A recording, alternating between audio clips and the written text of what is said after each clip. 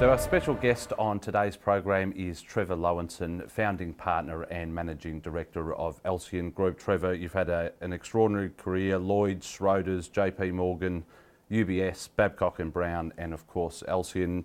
Trevor, we'll get into all of those shortly, but before we do, as I understand it, you were born in South Africa and moved to Sydney, wherein you attended King David School. Tell us a little bit, if you could, about your background. We emigrated with my family to Australia in 1979. I was 19. I finished my uni at New South Wales Uni here, a commerce degree, and then I joined Arthur Andersen, where, amongst other things, I've linked up with Phil Green even then. So we've been together for almost 40 years now, in various shapes and forms, including the same cricket team. And then did my chartered accounting degree, and then went into investment banking in 1985.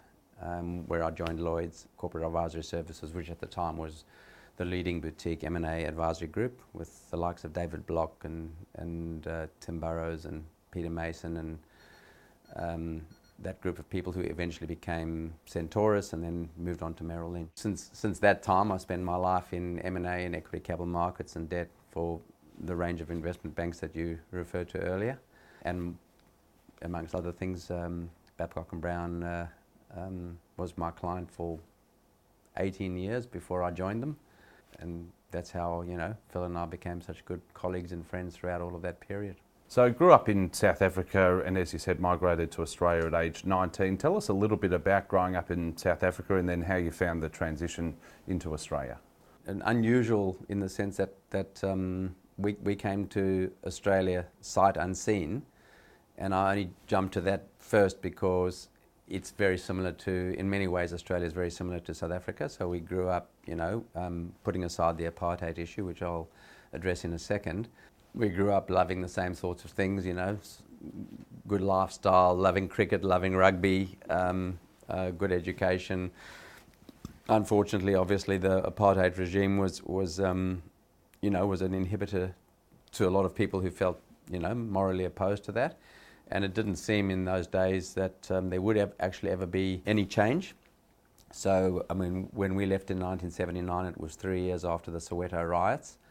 And in fact, floods of people came in 1960 after the Sharpeville riots and post-1976 when the Soweto riots took place. But we were obviously very opposed to apartheid. And actually, I think to everyone's surprise, when apartheid actually crumbled in 1994, people were very surprised that it took that quickly, and in a relative sense was somewhat bloodless. There'd been a lot of people who lost their lives in the cause along the way, but the beauty of coming to Australia is you came with a lot of cultural similarities, easy to fit in. My parents who brought us here had never been here. We just knew about it. We knew we didn't want to go and live in another country that didn't have the same sorts of attributes in terms of morality, culture, lifestyle, and so on that we were expecting. And yeah, it's proved to be an amazing, wonderful country. We're very lucky that we're here. And Bachelor of Commerce at the University of New South Wales. What prompted the interest in business and commerce? I've always felt that the beauty of what we do is the variety. There's no sameness about it. Every deal's different, every industry is different, and it's dynamic. And so, you're very lucky to be in this kind of industry because you're always looking at the world through different lenses and learning so much along the way. And to be honest, that's why we still do it now, because we just love what we do. You joined Lloyds Bank in 1985 for a period of 6 years, and you became an associate director of the business. Tell us about your experiences at Lloyds Bank. It taught me the essence of being an absolutely, committed investment banker. The guys who used to run that business, driven originally by David Block, but very close also to Peter Mason and Arthur Charles and the other drivers of that business, had this philosophy that you always go home with a clean desk. You've done all your work, and if that meant you stayed there until midnight, that's what you do. But we had an incredible service ethos and a work ethic, and I learned a huge amount from those guys. And we were doing M&A. We were on every second M&A deal at that time. And in fact, in 1987 when the crash came, there were a lot of follow-up takeovers that took place post the 1987 crash. it was a phenomenal time. We had an absolute ball. I learned a hell of a lot from those guys. You know, we covered every industry, every business across town, and it was a phenomenal group of people to work with. And actually, when I moved to Schroders, it was because Peter Mason and Arthur Charles moved across to Schroders. I went with them to join them at Schroders, and we just carried on with that same philosophy at Schroders, where that actually Peter and Arthur had come from Schroders originally before they joined Lloyd's. They were at Schroders before then. Was there any cultural difference between the way that Schroders operated and the way that Lloyd's operated? Schroders was more of a globally an investment bank, whereas Lloyd's back in the UK was actually a commercial bank. So there was a slightly more investment banking umbrella for the whole Schroders business, and the Schroders did have a very successful investment bank in the UK. But in terms of what we were doing in Australia, they were both sort of quasi-boutiques, if you want to call them that. We were running our own show at that point in time. Obviously, there are times when you're going to get an international client coming into Australia and an Australian client going overseas where some international affiliation is useful. But within Australia, you know, it's a home market, it's a home game, it's who you know in the market. I mean, I worked with a bunch of Matthew Grounds and Chris Mackay were at Schroders in those early days. You know, you look at Barrenjoey, it's and the formation of an Aussie company in that respect. A lot of the work that we did was Australian, and it didn't really matter who your owner was. It was what your local relationships were like and what your local reputation was like. So Lloyd's, Schroders, and then by 1997 you were appointed Head of Investment Banking and Joint CEO of JP Morgan Chase. Yeah. Talk me through that period, if you could. So again, just by way of a transition, myself and three other people, Peter Mason, at the time Gordon Fell and Kevin Jacobson, were, let's call it, headhunted to Ord Minnett at the time. So it wasn't JP Morgan at that stage, it was Ord's. Ord's was a very successful broker, but they were looking to boost their investment banking capability. So we all had various roles within that Ord Minnett framework. So Ord's at the time was owned 50% by Flemings out of the Fleming Group and 50% by the staff. And within a very short space of time, Chase took Flemings in the UK. So we became Chase Ord Minnett, and then Chase bought out the other half of Ord's. So now we became Chase Ord Minnett still, but 100% owned. And then 6 months later, Chase and JP Morgan merged and we became JP Morgan. So every 6 months I kept changing my name. I was sitting in the same desk and doing the same job. But so by the time we got to that stage, we were three companies. We were Chase, JP Morgan and Ord Minnett all combined together in one company. And then there was a rationalisation post that period as you brought those three companies together. But it became JP Morgan, which is obviously a very, as everybody knows, a very powerful brand name. And how did you see the growth of that JP Morgan business up until you left and joined UBS, which I think was around about 2002, 2003? Mm-hmm. There were two parts to that. One, it was hugely successful. There were a lot of people that unfortunately had to leave at that point in time because we'd brought three businesses together and there were a lot of overlaps and what have you, so that wasn't a particularly pleasant part of the job in rationalising that, but that was one of the jobs I did do. But you know, then after that, in around about 2002-03, I was the tech wreck globally, and back home in the US, things were not going that well for a lot of the big global banks. So they then pulled back, as they often do, and the outposts are the parts that suffer the most in terms of, well, we need headcount reductions and people reductions. So it was a tough period as I was asked to shrink even further, much smaller than a lot of the competitors were at that stage. I found at that point in time I didn't really enjoy, reporting to US and overseas counterparts who didn't really understand that much about how small Australia is, and with great respect, them didn't really care. Like it didn't matter to them because it's a rounding error for them what we were doing down here.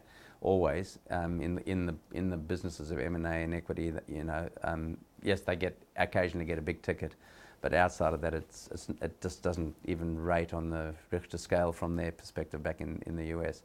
And there's the long history of American companies, especially coming in, out, in, out, in, out. So, they made me shut down the whole New Zealand office. So it was an uncomfortable period because there was not an alignment of what I wanted to do and what they wanted to do.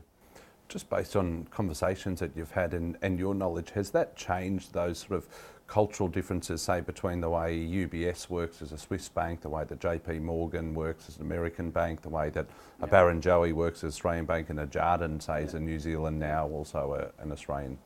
To an extent. I mean, I think the Europeans, and Schroders was a good example of that. The Europeans were better at understanding the need to have a local culture and a local framework that fitted in, and not a one-size-fits-all approach. That's more the way the American businesses operate. But it was a relationship thing, I mean, the guys at UBS had a very, very long, successful relationship with their UBS counterparts in Europe and let them run their own show, and they were hugely successful for both parties. So I think that the Europeans were better at that, but I think, those American banks that are left in Australia have probably understood that by now, and given some autonomy and some capacity for the local people to make decisions that are relevant to the local market. But a few guys have, kind of, I wouldn't say vanished off the face of the earth, but they've shrunk and disappeared a little bit along the way. And you've got just a few big guys left who've, it's a small market, it's a tiny market, there's not enough for everybody in that respect. So fast forward to 2005 and you joined the famed Babcock and Brown business in the position of Global Head of Capital Markets and Advisory after assisting with the IPO of the business while still at UBS. Walk me through the decision to leave UBS and join Babcock and Brown. In simple terms, by the time a year had elapsed since the Babcock and Brown IPO, Babcock and Brown probably listed another, 10 funds around the world. And UBS was on pretty much all of those tickets. Phil said to me, well, this is crazy, right? I'm paying UBS all these ridiculous fees. We still got to use them, of course, but you come and do it in-house, right? And, apart from the fact that he'd been a very good client for almost 20 years in various shapes and forms, we were good friends and he needed an in-house capability, so it was a very natural evolution for me. And it was with some reluctance. In fact, for a year I kept an office at both UBS and Babcock and Brown. The way that things were evolving, I was spending 99% of my time on Babcock and Brown stuff, and UBS was involved in all of them. And it was a great partnership in that respect, but it was a very natural transition for me to go and do it in-house. There's been a lot said and written about Babcock and Brown, and I don't want to dwell on it because the story's... You're welcome to. The story's been done so many times. I do want to ask you though, what made the business so successful over those 10 or 15 years? Obviously, I presume it was the people and the talent within the business, yeah. But what else? What was the culture like? There are probably three components that made it successful, and it starts and finishes with a very entrepreneurial flair which was allowed to flourish, and alignment of capital. So in the partnership days pre-listing, every deal that we did, and that's very much a feature of our current model as well, every deal we did, our own money was in it. It was very important to us that we only did deals that we would put our own money into. And the other thing that made Babcock and Brown a very successful global business was that, we had people in each market. So we had people living in Milan, we had people living in San Francisco. The business started in San Francisco. We had people living in Japan, we had people living in Asia, in places like Hong Kong and Japan and other parts of the world. So we weren't playing an away game. We had locals on the ground, and that's really important to actually be in the proper flow and know what you're doing, because, I've always said it's very hard to play an away game, and you're going to get taken advantage of if you're not a home game, if you're not from the region. So we had different businesses in different countries. In some places we were better in property, in some places we were better in infrastructure. Our global wind business really emanated out of Europe and the US. Our property business, really Phil was the driver of that in Australia. The infrastructure business came out of Australia, also through Phil, and the aircraft leasing business came out of San Francisco. So that culture was about local people with specialist knowledge and an entrepreneurial flair with access to capital to allow that to happen. Towards the back end of the downfall of Babcock and Brown in about 2008, 2009, you've spent, as I understand, about 18 months on the asset sales program of the business. Why was that so important to you to stay around and see that period through? Well, for a number of reasons. First and foremost, the syndicate of banks whose money we were trying to protect at that point in time had all been very good close contacts and relationships of mine during my investment banking days. You know, there was a responsibility to the people in each of the businesses, and there was a moral responsibility to just keep going and see it through to a point where all these businesses were stabilised and the people were looked after. And right at that point in time, I didn't even give it any second thought as to what else I would do. I just kept going on that process because I felt responsible for making sure that it got to as best outcome as I could get it to get to. Before we move on, key lessons or learnings from your time at Babcock Brown, what were they? The one thing for us, and it doesn't mean it applies to everybody, being listed in the funds management environment is a very tough place to be because the market always expects growth. And you're going into an environment like we're going into now, you go, well, you know, this might not be an environment to pursue growth. We want to pull back a little bit. The market doesn't like that. And when your share price goes down or your funds under management goes down, the market loses confidence, and it has such a public effect on your business. So I don't like funds management in the listed environment for myself. That doesn't mean it doesn't work for lots of other people.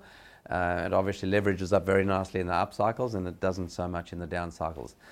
The other point is that we got very big, and we had a lot of complex structuring. And in hindsight, that was one of the undoings of the business, is that although we had some fantastic assets, we had a lot of fantastic assets. And if you look at the history of what's happened to those assets and businesses post-2008, they've all gone on to be hugely successful in all their little buckets. But they were interlinked and connected. And so when you try to unwind that, it was very, very difficult.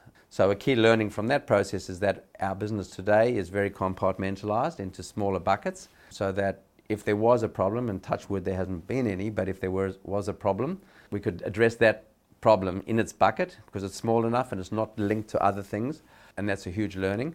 And finally, liquidity. Liquidity. You know, what killed not only us but a whole lot of other people at that point in time was lack of access to cash to unlock those problems. And that was compounded by the complex structuring that I referred to earlier. But the underlying cure is still going to have to be some cash, and, you know, be ready for that rainy day. And all of those are things that we adhere to very rigorously in our business today. So if we cast our mind back to 2010, the launch of Alceon Group, yourself, Phil Green and Morris, what was going through your mind at that stage? Where did you see the opportunity to launch your own firm? I think the first thing that was going through our mind was brand repair. And I think what we learned, you know, in that period of time is that at the beginning there was a fair amount of anger, if you want to call it that, but then I think people realised that people lost money in lots of things along the way, not just Babcock & Brown, and of course a lot of those people have made a huge amount of money from Babcock & Brown stuff over the years. So what we wanted to do was to focus on doing bespoke, clever deals where we could raise money quickly, and that's one of our calling cards at the moment. So when we do a lot of our transactions now, many times the underlying fundamentals might be something that someone else could assess, but whether they could actually execute and raise the capital in the same speed that we can is very unlikely, because I think we've got a very, very special system and process and capability in that respect, and that's because of our very loyal following of high net worth investors and the fact that we've got a lot of experienced people here who know how to do a deal very quickly and assess a deal very quickly. So we were focused on you know, opportunistic investing within a thematic overlay. And by that I mean we were happy to do private equity deals, we're happy to do credit deals, we're happy to do property deals, but there had to be an underlying thematic around it. So the private equity, maybe that was more opportunistic because we would look at you know, particular corporate situations where there was a dislocation that we could take advantage of. Whereas in the property side, we go, well, we know we are in the residential cycle, we know we're in the shopping centre cycle, we know we're in the office cycle. We know which part of the capital stack we want to be in, and we can change that at a whim. You know, if I walk out of here today and decide that, you know, I don't like industrial property today, I want to get out of it, or I do like it, I want to get into it, I can do that. I'm not looking for some, you know, external asset consultant to tell me that, and I can move ahead of time. And then if we see a specific opportunity and someone says, I need $50 million in 3 weeks' time, there's very few people who can do that. Well, we can say, well, let's look at the fundamentals, speak to the counterparty, and if we like what they're saying, yeah, we'll do that. And they go, well, you know, how are you going to get it done so quickly? Well, we can, right? And you know, we can raise money from our investors in 2 weeks to do that. We've got to do some work beforehand, but we can raise money from our investors in 2 weeks to do that sort of thing. And we've got some funds which you're probably familiar with in terms of access to some of that capital as well. So we like the residential space because it's very deep and it's very liquid, and it's because we've got huge embedded knowledge around all the markets across the country in the residential space. Back to my point earlier about being a home game, you know, we know every block of land in each city and where we will play and where we won't play, and you know, we're very happy to play in those areas where we understand completely. The original deal, which probably Phil talked about when you spoke to him, was totally opportunistic, where we bought a pool of mortgage-backed securities from a US company, and they needed to get out by the 30th of June, and they came to us in the middle of May. So 6 weeks we had to do the due diligence, raise the money and close the deal. But there was a connection that we had with someone who knew about the deal, brought it to us, we raised the money, we did the deal. It was a phenomenal deal. We bought $25 million of assets, which we subsequently sold for 125, and made a lot of money for ourselves and our investors in that respect. And it was all because we could move in 6 weeks. What makes the dynamic between yourself, Phil, and Morris work so well? Is it your different skill sets that are complementary, or is it something else, do you think? Well, I think fundamentally it's a very deep friendship and mutual trust, which has been, you know, we've all been friends for the full 40 years. I met Morris when I first arrived in Australia as well. And so I've known them both ever since I've been here, which is now 43 years. And absolutely we have different skill sets. But we also have a very strong willingness to debate vigorously with each other what we think the right answer is to any particular problem. And then once we've had a good, robust discussion around that, then we unite behind the right answer. And I think you can only do that in an environment where you've got a hugely mutual, trusting partnership. Clearly, investors have responded well. The business has gone from $1 billion in funds under management, I think, in those first 2 or 3 years, to now just over $4 billion, between $3.5 to $4 billion. For now. How have you been able to achieve that growth over? It's really only been 12 years. The biggest part of that growth has been in the property lending area, and that's predominantly been driven by a number of external factors which have helped us. So, you know, the banks have had the Royal Commission 5 or 6 years ago, where they had to pull back on some of their lending, and that opened the door for us and a whole lot of non-bank intermediaries to come into the market. Then all the borrowers, not only in property but outside of property, need some component of their capital that is more flexible, that is shorter term perhaps, that is more linked to a particular situation. So a lot of these borrowers that are taking money from us and the other non-bank intermediaries are looking for another capital source that's going to help them through some of those tougher times or unusual times. That's not to say that we partner with the banks and we work a lot, and we also borrow from the banks when we're buying assets. So we've got good relationships with the banks, but there's a part of the world that they can't fill. And that's what's helped us to grow our business. But particularly in the senior property debt space, you know, at times in the cycle when a property developer needs to exercise an option on a new property, but he hasn't quite finished this one, and he hasn't got his pre-sales quite there, but he can give me his security over this, and he needs to move quickly, we're a better option because we can move quickly. So a lot of our property development partners, we might be, you know, we're on to our 10th, 11th, in some cases 25th or 30th deal with them, alongside their banking relationships. What are the investment fundamentals that you look towards or that you analyse and consider prior to investing in a venture, whether it's on the private equity side or whether it's in the property debt side? Look, I think that what I'd say about our philosophy is that our first and most important foundation is that if you invest with us, you should feel that your capital is safe. It's not a capital guarantee. We feel that we'll never do a deal where there's any real chance that you're going to lose your capital, right? And then it's about, and it's a very, you know, it's not a unique philosophy. It's just something that we're very rigorous about. Is that it's proper risk-adjusted returns. We consider ourselves to be very good at assessing risk and then pricing that risk. So that doesn't mean we won't take risk. It means we structure and mitigate and price that risk. And that's a core component of our competitive advantage. So, I don't mind. We were probably ahead of the pack in moving out of residential equity into mezz and then down into senior debt 4 or 5 years ago when the equity side was getting a bit too hot. And we go, well, do I want to earn 20% in equity when I can earn 10% in debt for, a tenth of the risk? And you look at that relativity and go, no, not at that point in time. So we think we're very good at that.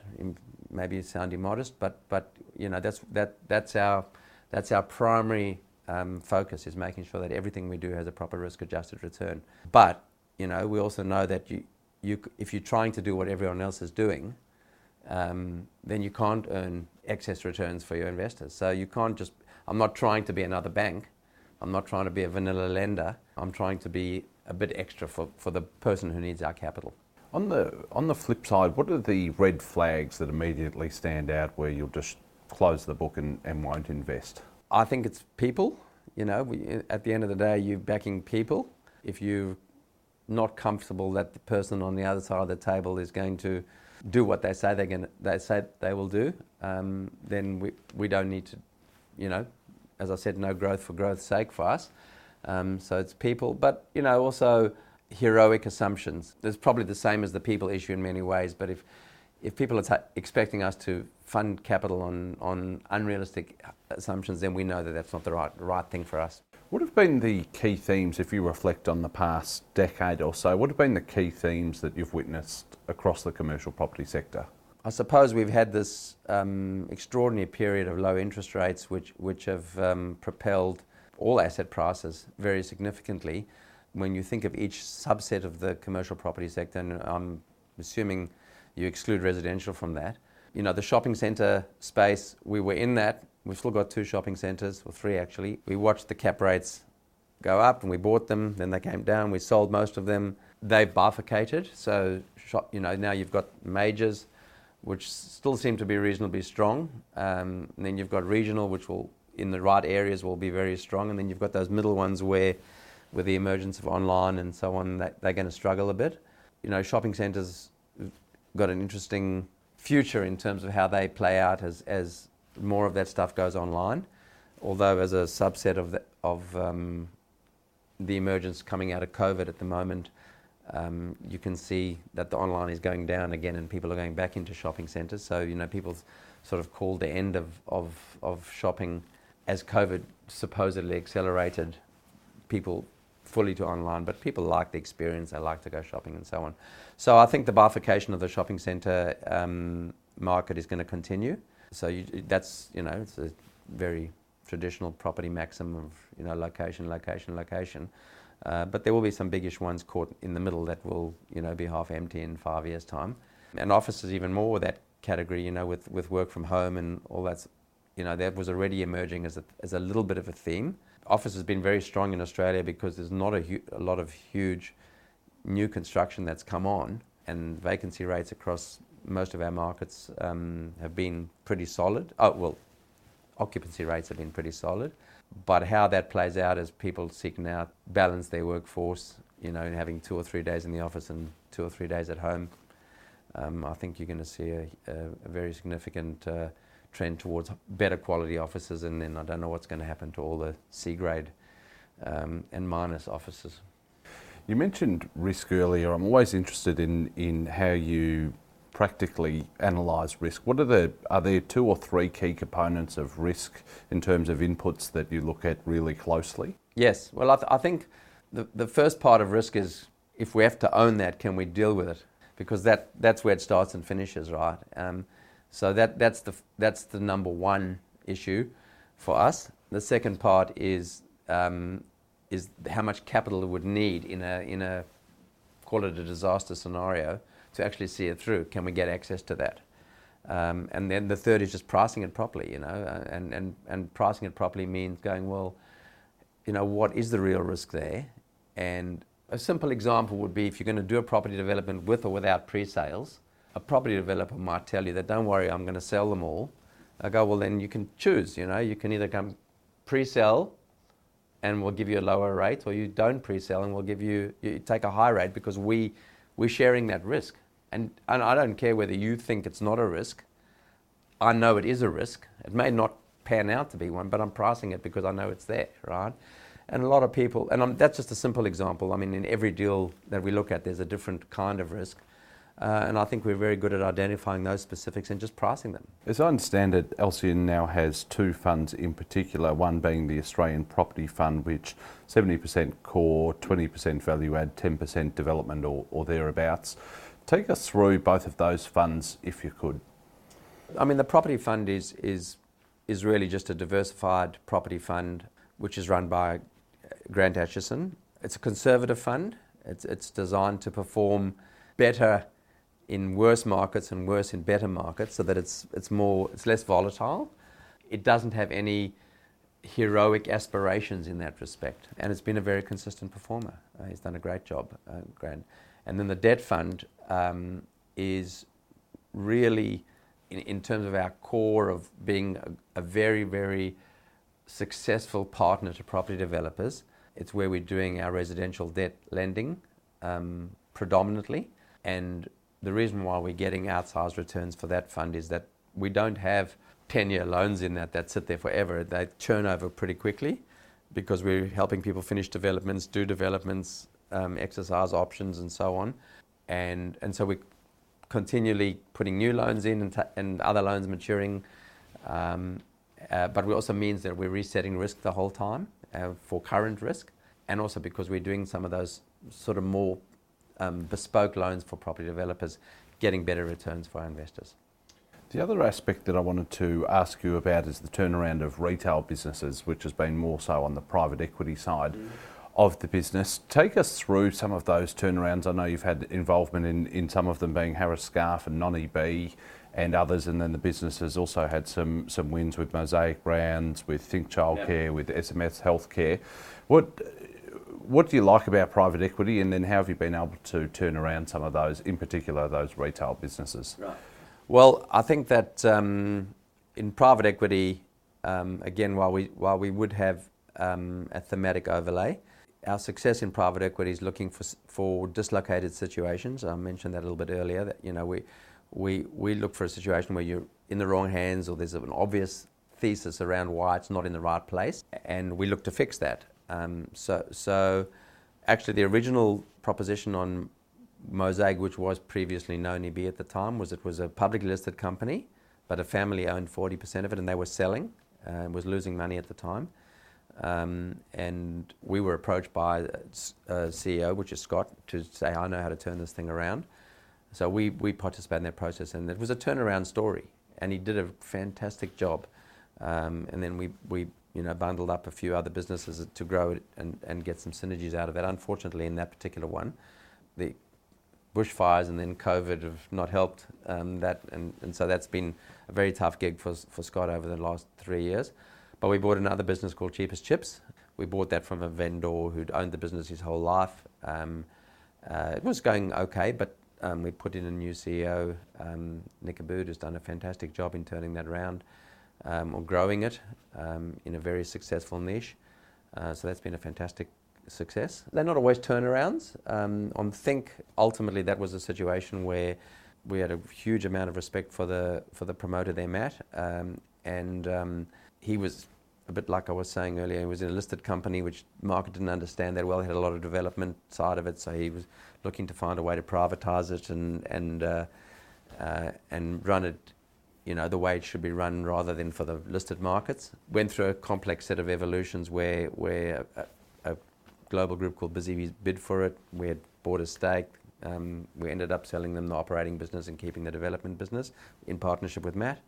Again, very good example of our ability to be flexible and to change tack once circumstances change, but to ride with Matt all the way through to a successful outcome for him and for all investors in Think. So I thought we'd close with a few more general questions, in particular residential property market in Australia. What's your outlook on that? I think first of all, there's a tendency towards hysteria in terms of property price corrections. There's not a lot of focus on perspective around what that actually means. So, if something's fallen even 20% in the last 12 months, but it went up 30% in the 12 months before that, that means it's up 10, according to my arithmetic. So that's not to say property prices haven't fallen and aren't falling at the moment. They clearly are, and they should in the context of some of the rises that have happened. So I would say that our market, and many people know this fact, I'm not saying something that hasn't been said many times before, have been calling for the collapse of the Australian property market for 30 years, and it hasn't happened, or 40 years it hasn't happened, and I don't think it'll happen again. And the reason is that there's a supply-demand equation which remains very resilient. We've had a period of under-immigration, if you want to call it that. Australia is a hugely desirable destination for people to come and live, and it will continue, and it will underpin growth in the property market. And with all the aspects of property development slowing down in terms of less developers, less access to finance, harder to get tradies, construction prices going up, all of that is slowing down construction. So we're going to get to a situation where there's a supply-demand imbalance, and that will underpin prices at a level. Now, that's not to say for a moment that interest rates aren't going to hurt for a little while, but they will revert in due course, and so I see a floor at a reasonable price. There will be some people at the margin at the end of that period who are going to get hurt, unfortunately. That is always not the whole market. That's just that last little sliver. And also, whilst ever we got full employment, hopefully that people can afford to pay their mortgages. There's a huge cultural attitude in Australia of not defaulting on your mortgage, and to the best of my knowledge in talking to people around the banks, and so they're not seeing huge increases in arrears and defaults yet. And there's no one in the system who wants the property market, the residential property market to collapse. The banks don't want it, the government doesn't want it, all the property developers don't want it. So there's a lot of commonality around why they should support that market, and I think they will continue to underpin at least the base level. That's not to say it's not going to go down, and it's not to say it shouldn't go down in an environment where it's probably been, excessively bid up, but it shouldn't collapse. Globally speaking, are you nervous at all around some of the talk around recession in places like Europe and places like the US? I had always believed that some level of high inflation was probably a lesser evil than pushing us into recession. But it seems that the central bankers don't agree with me on that, and I can't see us avoiding a recession. It's an unusual recession if you've got full employment, and I guess over time, if that recession really bites, it will start to cause some unemployment.